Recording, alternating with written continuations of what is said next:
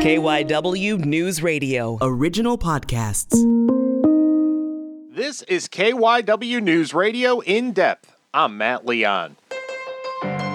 The fight against COVID-19 continues, but just because we are in the midst of a pandemic, that doesn't mean the fight against the scourges of other diseases and viruses takes a break. HIV and AIDS may not grab the headlines like we saw 30, 40 years ago, and a lot of progress has been made, but it is still a significant concern in the U.S. and across the globe. On Tuesday, December 1st, World AIDS Day, I spoke with Chip Lyons, President and CEO of the Elizabeth Glaser Pediatric AIDS Foundation, on the challenge of battling HIV and AIDS while the world is focusing on COVID. Give a listen.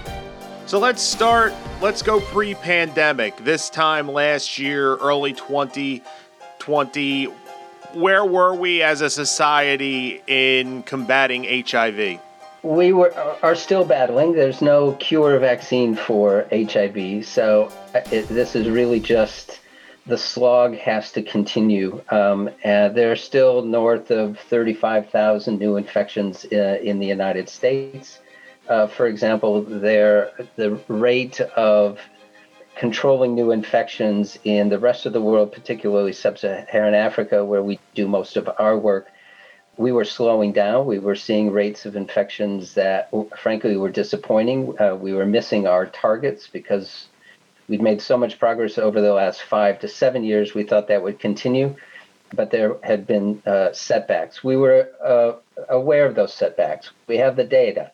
We were in a position to make the kind of adjustments necessary to get back on track to control HIV and AIDS.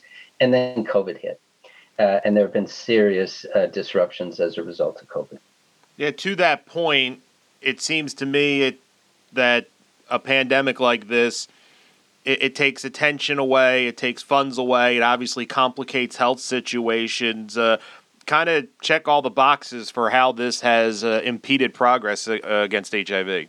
Where we've seen it most is where people have been unable or perhaps out of concern unwilling to visit and get the regular health services that are necessary, particularly for women and especially for pregnant women that need those antenatal care visits. They need to be tested for HIV. If they are positive, they will be put on treatment immediately. And then there's next to no chance that their newborns will have the virus. That's called preventing mother-to-child transmission.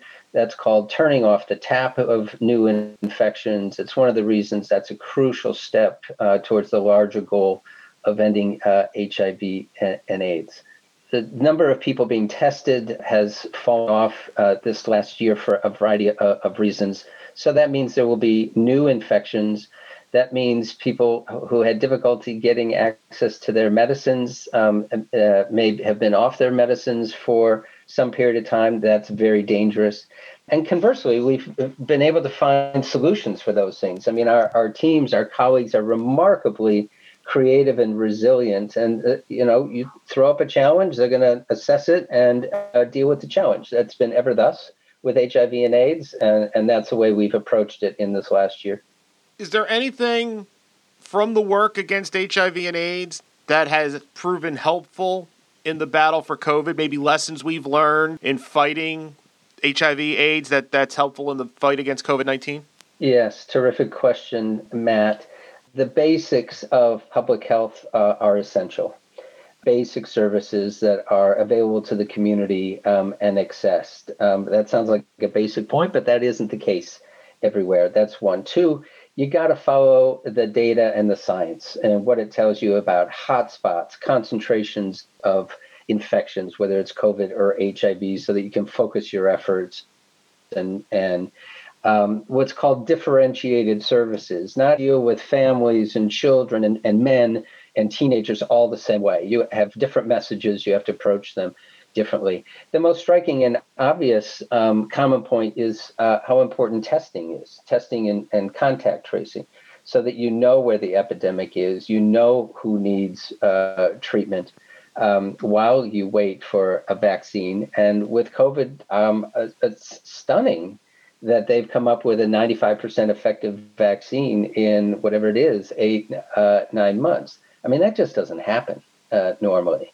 And it certainly hasn't happened for HIV and AIDS, where there's enormous amount of research going on, but we still don't have a vaccine or a cure. Do you have concerns, not just for you, but for everyone that's in this battle? So much funding, so much money is being thrown at the obviously huge problem of COVID that it will take away from money you need. You talk about that research and stuff like that. I mean, it's obviously a short term, and it's, I don't know if understandable is the word, it makes sense, but it's still, I would imagine it could still present a big problem. It is a challenge, and we've particularly seen contributions fall off that are for operating support and so on. So there's no question that our resources are going to be fewer in 2021 than they have been in 2020. But in the world of HIV and AIDS and the U.S. Leadership around HIV and AIDS, we have not seen pulling HIV funds over into the COVID category. That has not happened yet, but there is a new Congress and a new administration. We need to do both. We've been battling HIV, and the United States has been leading on that battle for 15, 20 years. We can't afford to let those investments be overtaken by COVID. So it's a COVID relief on top of further investment in ending the HIV and AIDS epidemic. And I'm hoping this Congress and this administration will see eye to eye on that. And you talk about we do have new Congress, the administration of Joe Biden coming in. What do you want to see? Are there specifics that you guys could really use, not just in the midst of the COVID pandemic, but things that would really give you more tools in your toolbox to do the work you're doing?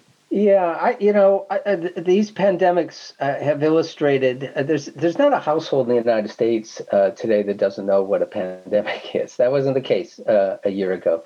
No one country can battle a pandemic. And so re-engaging with other countries, with other partners in a consortium that will roll out a COVID vaccine so that we don't just have the poorest and the least of countries at the tail and getting the last dribs of a COVID vaccine. To confront a global pandemic, we have to work together, and that sending that signal and acting that way would be enormously helpful with the new administration. Re-engaging with the World Health Organization, for example.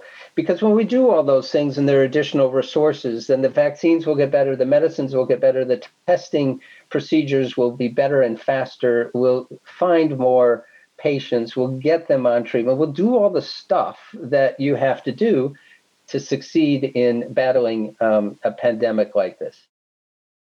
What is the level of concern in people you talk to that are dealing with HIV/AIDS and now having to worry about a coronavirus that no one has any immunity to? I mean, I can only imagine the day-to-day struggle and fear that people feel. There is that. The best thing that they can do in two respects is staying on their HIV, the antiretrovirals. It's just crucial to have an uninterrupted supply of those medicines so that they can be taken as prescribed.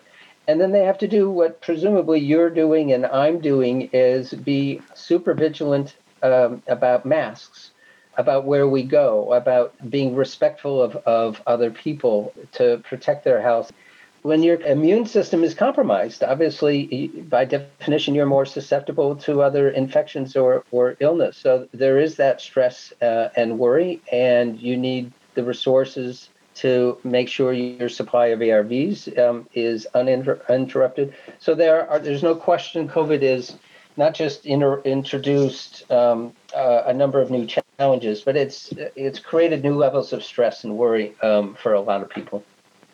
But with an eye towards the future, what is your level of optimism for the future for the continued fight against HIV/AIDS? I am optimistic because we know how to do this, and it would be an epic victory after decades of epic battling to achieve control of the HIV and AIDS epidemic. And it's more about policy and will and resources now than it is the steps and the science and the meds and the testing. I am optimistic about that. I think COVID has just every country on the planet is facing a COVID. I hope that generates a little bit more of we're all in this together.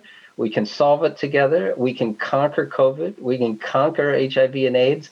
But you can't do that individually, and you can't do it one country at a time. And that's just so evident, right? I mean, just focus on that. That is how we're going to turn the corner on COVID, and that is how we're going to control HIV and AIDS ultimately. That's it for this episode of KYW News Radio In Depth. You can listen and subscribe to the podcast on the radio.com app or wherever you listen to your favorite shows. I'm Matt Leon, and we'll have another episode out soon.